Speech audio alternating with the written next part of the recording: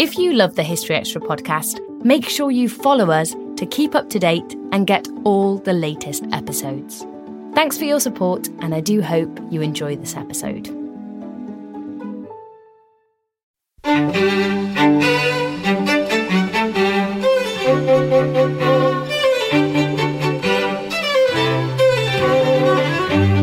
Hello and welcome to the History Extra podcast from BBC History Magazine and BBC History Revealed.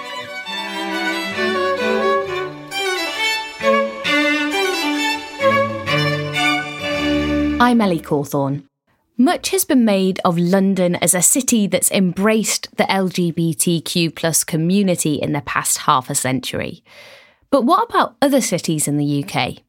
From the bohemian Brighton to military Plymouth, distinctive cultures have been forged in many places beyond the nation's capital. In this episode, Rachel Dinning speaks to Matt Cook and Alison Oram about their new book, Queer Beyond London, which explores 4 English cities from the 1960s to the noughties and looks at the lives of LGBTQ+ individuals who lived there. Welcome to the History Extra podcast, Matt and Alison. I thought we could start by you both briefly introducing yourselves and your areas of interest. So Matt, should we start with you? Would you like to introduce yourself? Sure, yeah. My name's Matt Cook and I'm a professor of modern history at Birkbeck, University of London. And I've worked on actually mainly London's queer history. But this was a bit of a departure to go out into the regions. The complete opposite. The complete opposite.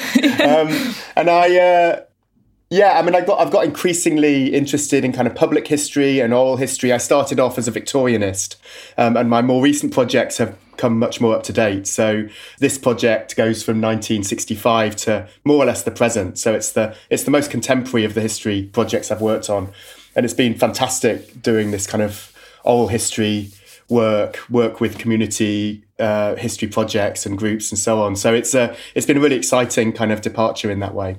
Amazing. And Alison, what about you? Well, my name's Alison Oram. I'm a semi-retired historian now. I'm connected to the Institute of Historical Research, which is part of the University of London. And I'm also Professor Emerita at Leeds Beckett University, where I used to work full-time as Professor of Social and Cultural History, including looking at some issues in local queer history and speaking to local groups in Leeds. And as Matt says, it's quite an interesting challenge doing contemporary history because, after all, we have both lived through a lot of this period of time, and perhaps me more so than Matt, being about at least 10 years older. But, the 1980s isn't the unknown past in a way. So I've worked a lot on lesbian and gay and queer history of Britain. And I'm also particularly interested in queer heritage. So I've worked a lot on country houses and how they interpret LGBTQ histories. I've worked with Historic England and so on. So that's a second but very important interest of mine in queer history. And in fact, we worked together on a guidebook for the National Trust. So that was our first joint project. That wasn't it? But today we're talking about your new book, which is out on the 28th of June, which is called Queer Beyond London. And I wanted to start the podcast off talking about the title firstly, because maybe you could tell me a bit about the history of the word queer specifically, because it's, different people have different opinions on it and it's been reclaimed in more recent years. I suppose the thing to say about, queer, first of all, you're right, it has a quite a complicated history in a way. What a lot of older gay men will remember, especially as a term of really vile abuse, when they were being homophobically attacked and so on. So it's got this very difficult set of associations for a lot of lesbians and gays. It has a longer history than gay. So it takes us further back. And it takes us further back to maybe a sense of not such a specific sense of identity. So there's that sense of queer meaning odd or eccentric or slightly askance from the norm, rather than being in opposition to straight. And I think it's that kind of slightly more amorphous sense that kind of surrounds the word queer, that kind of draws me and Alison and actually a lot of historians. And it means that we can use it. Gay can be anachronistic because, if you use it sort of pre-1960s, really, it's an anachronistic identity label, whereas queer in various ways stretches further back. And I suppose the other thing to say about it is that gay, when it came into more common use in the 1970s, was very specifically politicised. And I think that kind of political oomph that gay had kind of faded a little bit by the late 80s, early 90s, and queer picked up that radical edge. So there's very much a kind of queer politics that was born in the 1990s. And it also got picked up academically as a term that could signal a kind of something that wasn't so wedded to ideas of identity. And I think that's really where it's helpful to us, because one of the things we wanted to do in the book was not only talk about people that identified as gay or lesbian or trans or bi, but people that were maybe associated with those networks or had casual sex or sometimes saw themselves in this way and other times didn't. So I think for us, and I'm speaking for Alison here, but you can correct me, Alison, it kind of did some work for us that if we'd used gay and lesbian or LGBT, it would have framed the book in a slightly different way. Yes, and I think that, in the 1990s, queer was reclaimed as a term, at least certainly by some activist groups, as a term to sort of throw back and say, yeah, we're queer and we're proud of it, and, we need social and political change. And then more recently, it's been used, when I say recently, I suppose people would have different views on this, but 2015-ish, it's been used much more widely. So LGBT came to have the Q added on the end of it. So I think that in the book, we've used it, partly as Matt says, as a way of getting in between that boundary or dissolving the boundary between LGBT and, straight or normal. But also very consciously as umbrella term, as a very inclusive term, so that it does include everybody within this term queer. Because after all, LGBTQ, it's had so many sort of additions to it, and it becomes a sort of longer and longer acronym. So we've stuck with LGBTQ. But I think, I must say, yes, it is used very, very widely now by young people especially, and that's great. But there are still those connotations, as Matt said, older gay men still remember it as a term of abuse. And also I think some identity groups, some lesbians, for example, feel that their specific identity is perhaps erased under this umbrella term of queer. So I think it's important to use the identity terms as well very often when we're talking about people in the past. But it's certainly a really useful word that we want to use for the moment, but but it sort of comes under question in some respects. I think that's absolutely right. What we've tried to do in the book is actually we use queer as this umbrella, but we do use specific identity terms when they're appropriate to the person we're talking about. Because Alison's absolutely right, because although we think it does function as an umbrella or can do, I do think it's still gendered male more than it's gendered female, for example. And so I think for a lot of women, it's a term that can be occluding as well, so rather than inclusive. That makes a lot of sense. We sort of touched on a topic actually that I wanted to ask you about, which was that sometimes it matters what the individual wants to be referred to as. And so one of the challenges I find working in history is when we look back further than what you've looked at in your book, say 100 or 200 years ago, and we see evidence of maybe an LGBTQ person, but they wouldn't have described themselves as such at the time. And it's how do we describe them now? We might say, he had relationships with men and there's evidence for that. So it seems fair to say he could have been gay. But can we actually, is it fair to include people, this is slightly off topic, but I'm just interested in your thoughts on it, people from hundreds of years ago, labelling them in this way when they wouldn't have had the terminology to label themselves like that? Well, I think we have to, as historians, try to look at all the evidence and see if they did call themselves by particular terms, because people often made up their own terms or used what was the vocabularies that were in the culture at the time. So often you can find terms that they might have used. But I think here queer is useful because of its like vagueness. You know, if you say somebody was a gay man in the past or a lesbian, it has a much more sort of specific meaning, one that's often tied to the late 20th century. Whereas for all it's also in some ways anachronistic. Queer is more flexible, really, because it has these other meanings as well. So, I think historians more and more we call ourselves historians looking at the queer past, and we're not so worried about the anachronism. That's fair. And onto your book in more detail. So it's Queer Beyond London. So we're looking at cities outside of London. And for a long time, London's tended to be the centre of looking at LGBTQ history in this country. Why has London always been such a focus? And why was it important for you to look beyond the capital?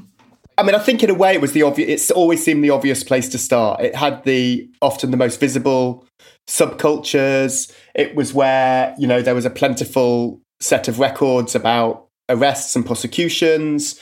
It's where political campaigning was seen to be most visible. It's also where queer events, queer people were most often, I suppose, picked up by media and literature and writing. So there was a kind of visibility that kind of, I suppose, snowballed around the capital. And it's where people visited. There was lots of people passing through. It was if you think about the 19th century and the development of this kind of self-consciously modern city. So this idea of kind of modern identities and modernity and so on. So for all sorts of reasons, I think homosexuality, queerness, then gayness became quite tightly associated with London. And for all sorts of, interesting and good reasons. But what also happened is that it then started to stand in for the national story.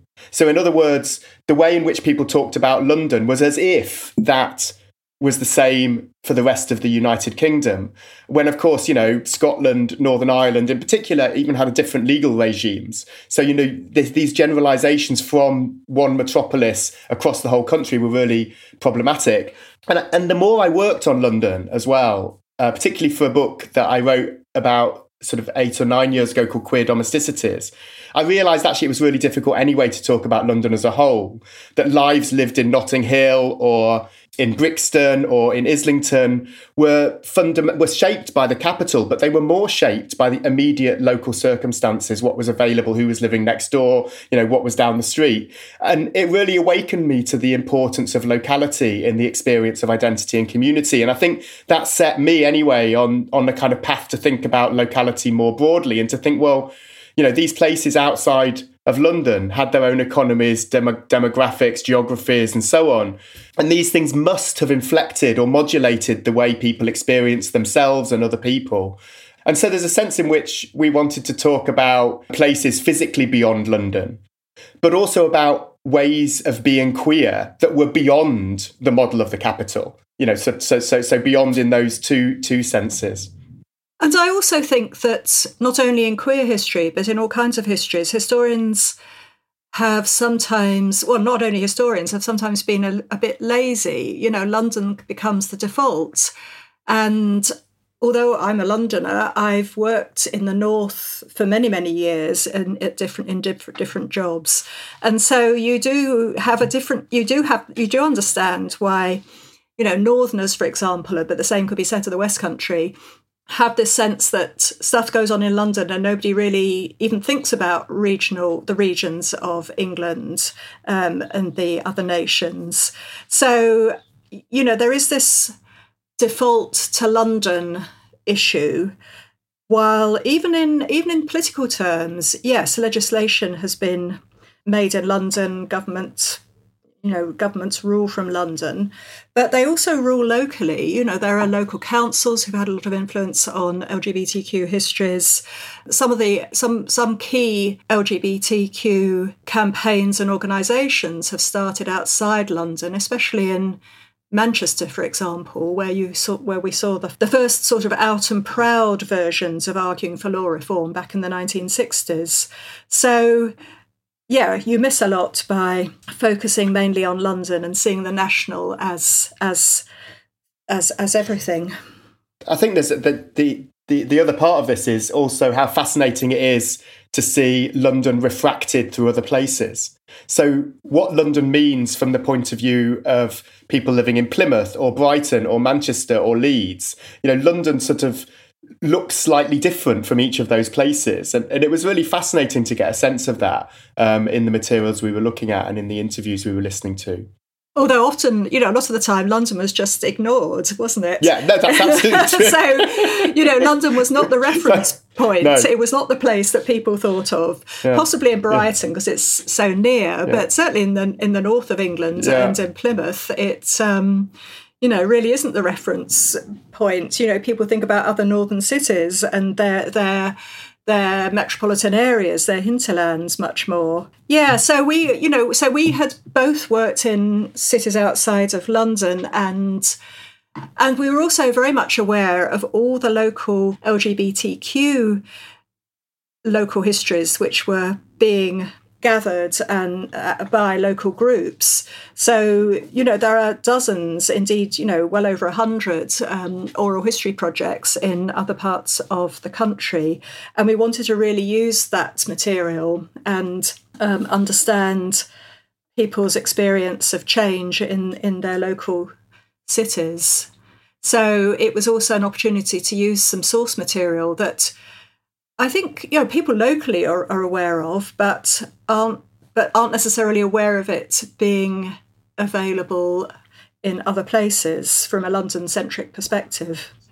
And the cities that you did settle on in the end, so we've got Manchester, we've got Leeds, Birmingham and Plymouth. What was it about these? I mean, it's been difficult narrowing down to 4 cities, firstly, but what was it about these 4 places that you thought would make fascinating historical case studies? I mean, maybe the first thing to jump in and say is that we wanted to look at English cities. And that was quite deliberate because, in a way, we wanted to look at places that shared a national context. The Welsh, Scottish, Northern Irish context is different again. And we wanted to kind of think about, okay, they're in the same national position, they're in the same nation, but how are they different nevertheless? So that was the first thing to say about the reasons why we didn't look north of the border or to the west. Alison, do you want to say something about the cities, or shall I? Yeah, I'll start with this. Yes, I mean, in a way, we started with Brighton and Manchester because if you're looking at queer life outside London, Brighton is the longest, sort of most prominent queer city in its longevity outside London, and Manchester is not far behind. So, and these days people think of Brighton in the south and Manchester in the north, and these are gay hubs. And in fact, they always have been, in the sense that they were always important for their local areas. And Manchester across the north, Brighton across, well, not only the south of England, but across the whole of Great Britain. So Manchester and Brighton were kind of obvious choices.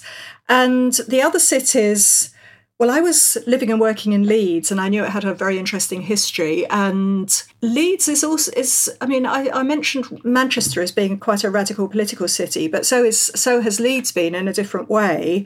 It's just across the Pennines from Manchester, but it's had a very interesting history in terms of lesbian feminism.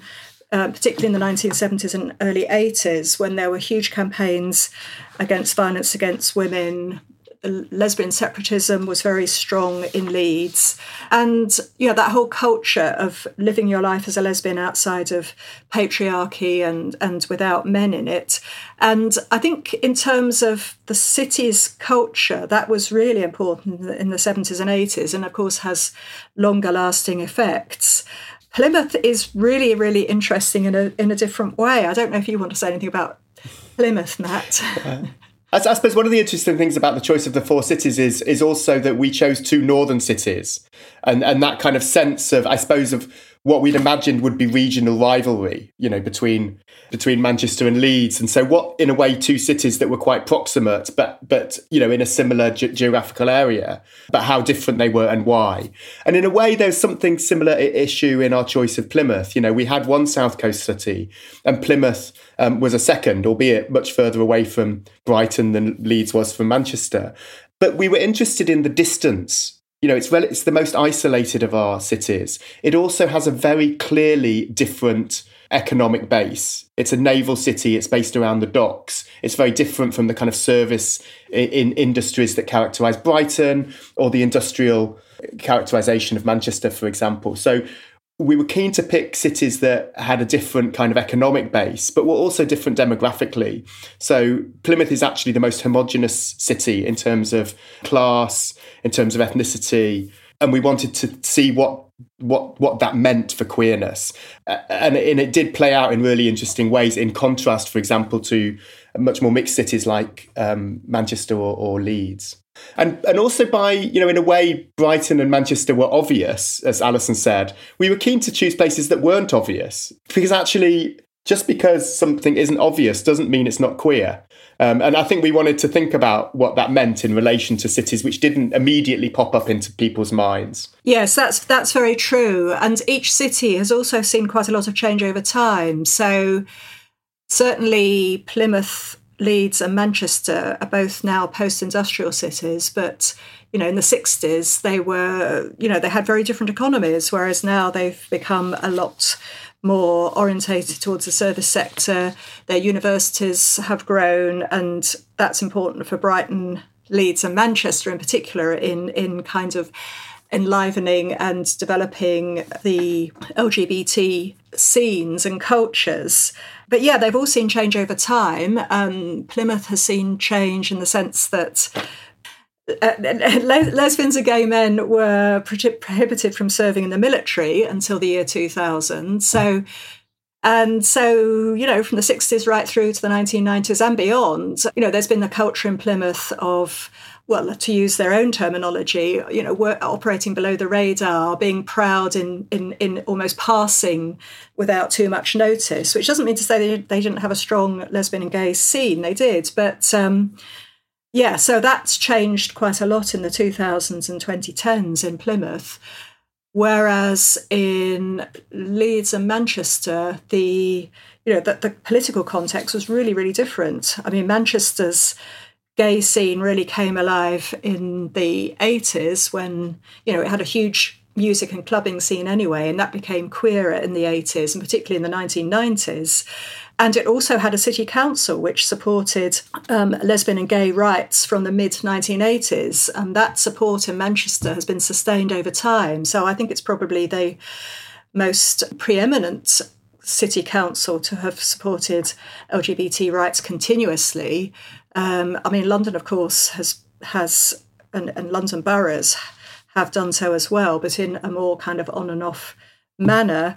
So the sort of local politics in Manchester plus the clubbing scene meant that Manchester really kind of took off in the 1990s, and the gay village came out of that. And so it really got put on the map. And in its post-industrial self has become particularly queer, certainly as far as the city centre is concerned. And you can see some of those same processes in Leeds as well. The other thing that Alison's highlighting, which is so interesting as well, is the way in which the complexion of pride, the feeling of pride, is different between these cities as a result. So in Manchester, people are proud of being Mancunian because of what the city council has done in terms of that sustained support, and they're proud of being gay alongside. So that Mancunian and queer pride, or Mancunian and LGBT pride, are quite closely interwoven in a way that we don't see in the same way in other cities.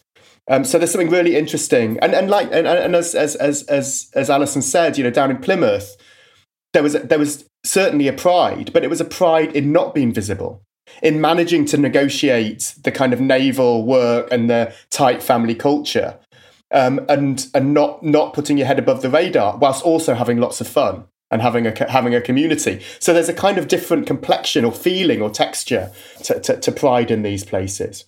Yeah, so each city has got its own sort of queer character, because we could also bring Brighton in here and say, well, Brighton's has always had this bohemian flavour. It's a city without industry. I mean, it had a service sector, but it's a city of small businesses. It's a city of entrepreneurs. It's a city of arts and culture. Well, I mean, all the cities are, but Brighton, it's perhaps particularly dense. So in Brighton, and this is actually a very long standing, there's a feeling of LGBTQ exceptionalism. So queer people who live in Brighton believe that they live in the best place, in the country or possibly on earth. And it's a place where you can be freer as an LGBTQ person than anywhere else. So there's this feeling of freedom and agency and being able to sort of go about your business, which is also in a way a bit more individualistic than particularly in perhaps Manchester and Plymouth, where there's quite a stress on community still. Which is not to say that Brighton doesn't have a sense of queer community, it does. But yeah, there's this really strong sense of it being a place where as an individual you can flourish. Still to come on the History Extra podcast. Yeah, we need to remember the community of the past, and we need to sort of still hang on to that LGBTQ set of identities, ideally, in a friendly and community-spirited way.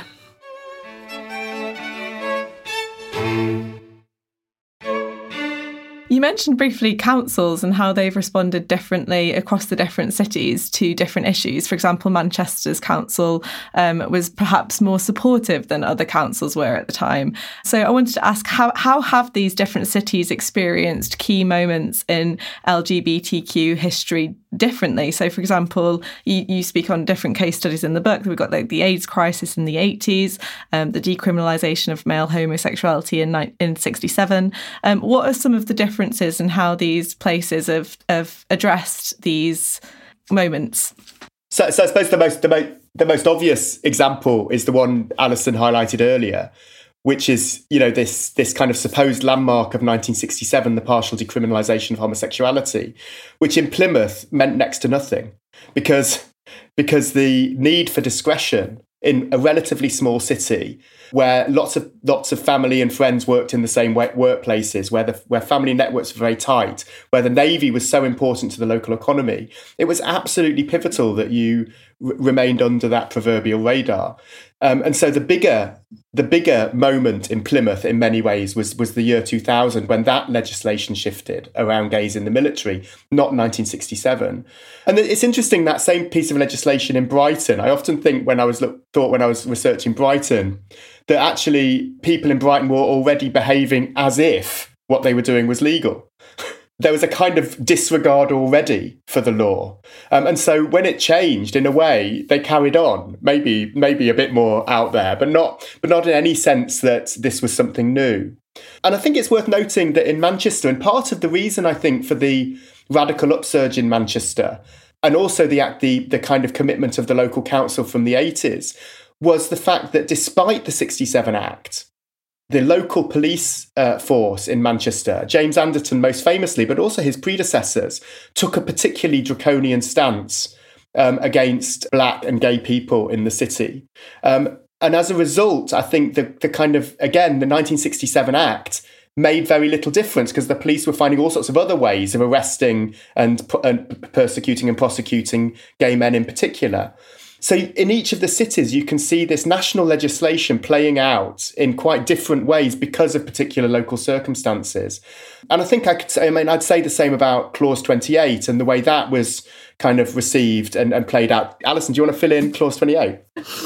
Yeah, I mean, Clause 28, the activism around Clause 28, originally, Clause 28 and then Section 28 was the 1988, the Thatcher government brought in this clause to a local government act saying that homosexuality should not be promoted, particularly in education, but also in other local government activities, and that the idea of homosexuality as a pretend family relationship should not be promoted in any way. And it had a very it had a very dampening effect on what on what a lot of local authorities felt they were able to do, though not all of them.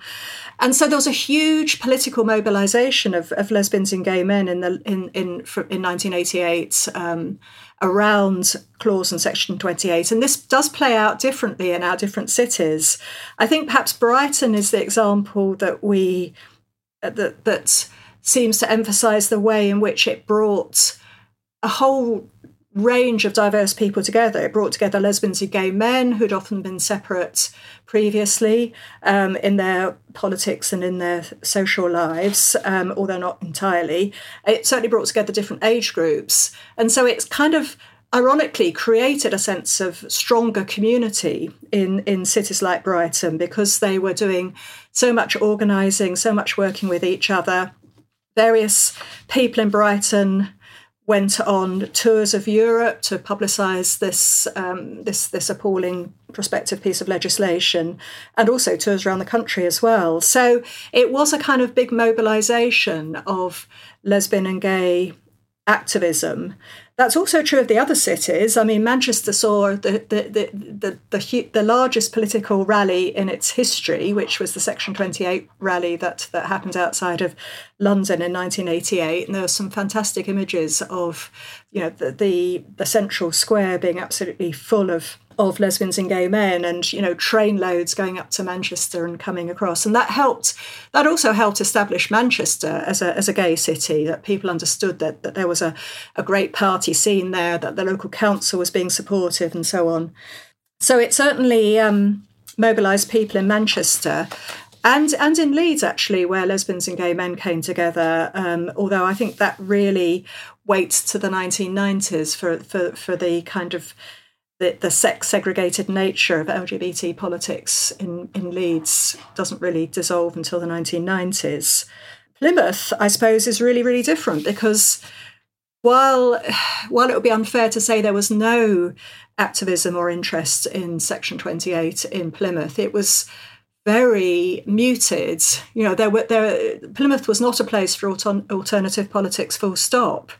In a big military city, it was impossible to mobilise, or very difficult to mobilise, around the peace movement and so on in the 70s and 80s, although people did try. So there wasn't so much of a lesbian and gay politics against Section 28 in Plymouth, although at the time people do look back to the 80s and think about the importance of the gay scene in the 80s and the importance of LGBT community then. So we can see how some of these political events play out differently. Also with AIDS, which hit the cities differently, which Matt... Was it Manchester was supposed to be a bit of a better place to go for treatment, was it? Or how they dealt with people? What's so interesting about Brighton in various respects, as opposed to Manchester, actually, is that it's very dense. It's blocked in by the South Downs and the sea, and the housing is cheap by jowl, and it's got a relatively small population.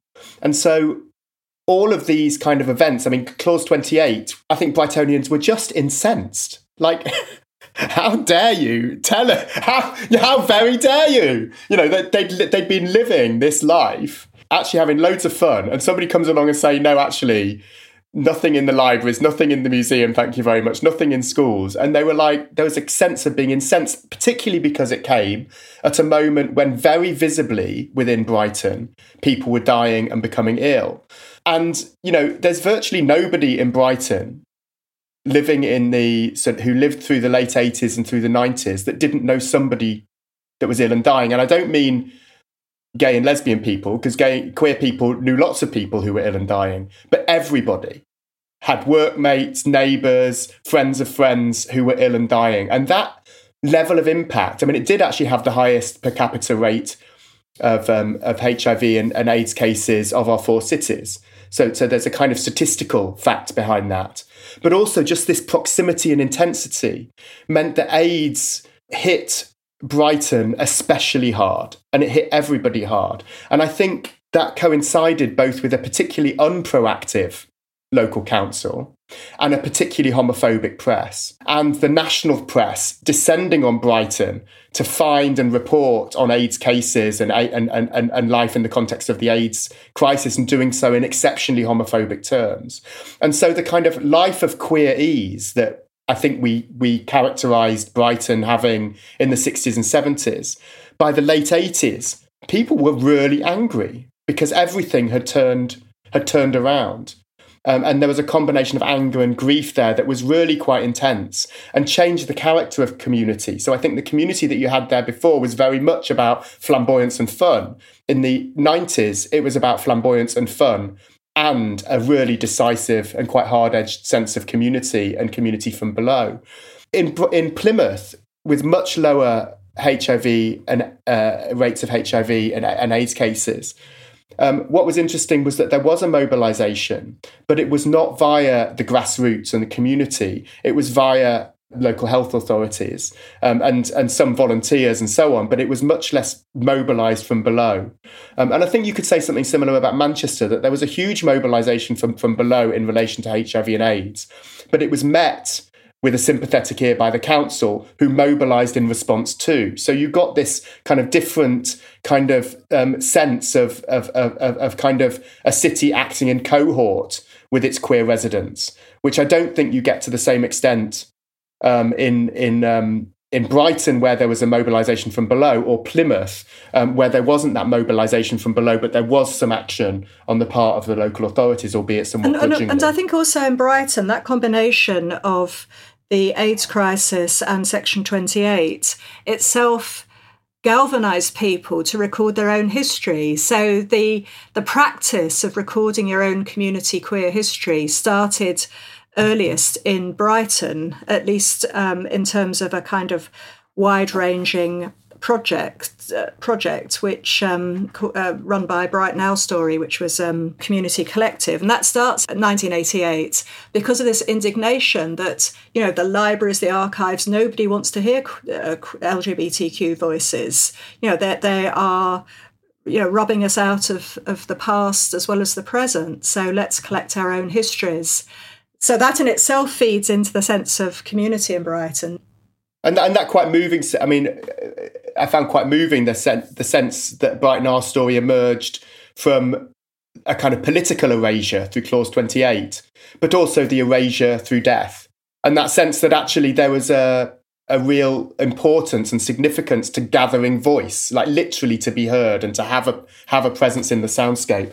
Yes, because they had there was a great phrase that they used, Brighton Our Story, about the importance of remembering, you know, themselves as lesbians and gay men, as they mostly were at that point. They talk about, you know, we're not ghosts in the past. We're not ghosts, you know, telling our kind of stories that are fading away. We're here and we want this to be recognised.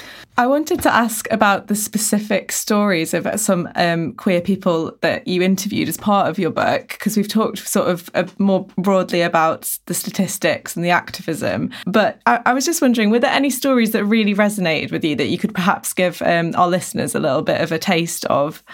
And the interview that maybe stands out for me most, maybe we could do one each, but the one that stands out for me is a guy called Dennis in Plymouth, who was so fascinating because he went to Plymouth as a 16-year-old to join he was a submariner.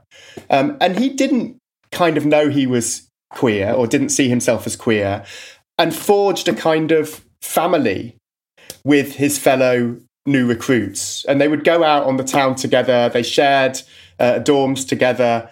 And the way he describes it sounds like this wonderfully kind of like intimate family in inverted commas, but not one bounded by sex, but by a different sort of intimacy, which is bred of working together and going out together and so on.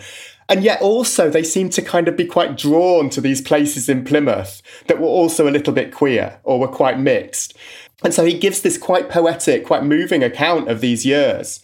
And then he married, he had kids, and was eventually felt himself kind of drummed, even though it was post-2000, felt that his job had become untenable in the Navy when people started to realise that he was gay. And he goes on in his story to talk about, how brilliant it was, all the legislation in the 2000s and, equal age of consent and civil partnerships and so on. And he was ostensibly quite celebratory about what had happened in the latter part of his story.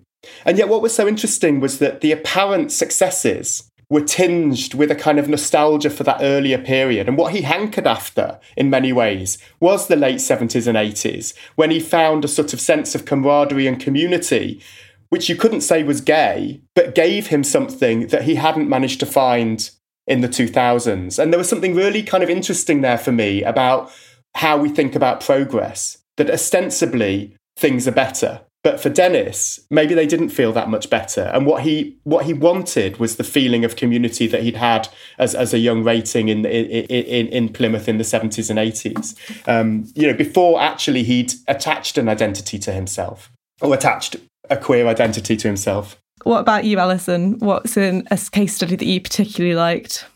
Well, there are so many wonderful stories, but I think the ones that I like best are the ones that kind of encapsulate moments of change and the way that people negotiate those changes. And I was quite interested both in migration, why people moved into those cities, and also how they lived in those cities. And so my case study that I'm going to talk about is Jess, who actually Matt interviewed to give you the original credit for this. But Jess is a black lesbian who started off in the 80s in Bradford. I think, that's where she was born and brought up, which is part of the sort of Leeds, hinterland, the West Yorkshire area. She moved away from Bradford because she didn't really like the lesbian separatist politics, which were really strong in Bradford as well as in Leeds in the 1980s still, and into the late 80s. So she chose to move to Manchester, which she saw as a much more open city, and its scene there was a much more mixed one of lesbians and gay men, and already in the early 90s, people who called themselves queer, and, perhaps they hadn't used the term non-binary, but it was certainly a much more mixed and diverse scene in Manchester. So she certainly moved to Manchester for its clubs and party scene, but she was also able to do that in the early 1990s because, like many people who moved to Manchester and Leeds and stayed there, she became a student. She was a mature student, and because it was still the 1990s and not the late 1990s, she got a university place as a mature student and really importantly, got a grant to live on. So that enabled her to migrate to Manchester, and indeed it did fulfil all the all her expectations of it as this big queer city. And she again talks particularly about how she felt welcomed because the city council had put on a summer of lesbian love in the 1990s. So she felt very much part of that as a lesbian and as a black lesbian. And indeed went on to raise a child in the what was then the lesbian-friendly, well, it still is a lesbian-friendly suburb of Chorlton. It's just that now it's become much more expensive as a place to live. So Chorlton's a sort of leafy suburb just outside inner Manchester. So she was, living in Manchester into the 1990s and into the 2000s. And then she tried living in Brighton for a couple of years, but talked about how, as a black woman there and as a black lesbian, she found it very difficult and quite racist as a city. And indeed, the population is really different. It's much more white in Brighton as it is in Plymouth than it is either in Leeds or Manchester. So she talked about how uncomfortable she eventually decided she felt in Brighton and moved back to Manchester, where she felt the politics around race was much more sophisticated, it was much more diverse. And so she found it her chosen place, if you like, not the place that she originally came from, but her chosen place. And I think what Jess's story shows is the way that a lot of LGBTQ people, I found, moved around quite a lot. You know, they might have ended up in one of the four cities because that's how we know about them. But they had stories, particularly the women actually, at least as much as the men, of trying out different places to see if they suited them. And so she was circling around these different cities, finding a place that was comfortable, that was accepting of her range of identities, effectively, you know, as a lesbian, as a black lesbian, as a parent, and indeed as a northerner, come to that, since, you know, she is a northerner. So it's this range of ways that people identify in different parts of our lives that I think stories like Jess's show. And she, like many people, found Manchester a very comfortable place because it was so big and diverse. In different ways, people, you know, found Brighton comfortable, and other people found Plymouth comfortable, particularly people who moved back to Plymouth for their family connections, which were very important to Plymouthians. I wanted to ask, do you think it's important for young people today, especially young members of the LGBTQ community, to remember our past and where we came from? Especially, we're in Pride Month at the moment, and we've got Pride coming up. It's interesting because with my peers, we look at Pride and it's fun, and we go there and we have a party, and it's almost like we've forgotten a little bit about all of the activism that was involved with initial Pride. So how do you think things have changed, and how do you think that we should be looking back onto these histories? I mean, yes, we absolutely think it's important that everybody should know about their queer past, including allies and, you know, non-queer identified people. And of course, a lot of the community projects that we drew from specifically aim to integrate different generations of people, to get young people involved, to hear about the past from older generations. And they point out that you don't hear about the queer past from your family because they may, well, if you're lucky, there might be another gay person in your family, but the chances are there won't be. So you don't hear stories passed down in your family. You don't get taught it in schools. And so it is really important to know about the LGBTQ past. And I think there's a sort of tension in a way between, you know, how quickly things have changed in the 2000s in particular, so that people very easily forget how different it was before then. I mean, now it's completely normalised. Well, not completely normalised, but pretty normal for, you know, same-sex marriage, for people to anticipate that they can marry their same-sex partner, settle down and have children. Whereas, you know, 25 years ago, it was so much more difficult. So from Plymouth, for example, there's an appalling but typical story of a woman called Lynn, who in the mid-1970s had to give up custody of her children to her violent ex-husband when she came out as a lesbian. She talks about the abuse her children suffered in school once it came out that she was a lesbian, and from neighbours who before had been, you know, her friends and local community.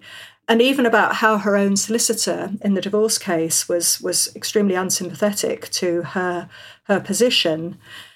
But of course, she and other women also described how they kind of came through that. They found ways around it. She didn't completely lose her children. She remained in touch with them. And indeed, they all remained living in Plymouth.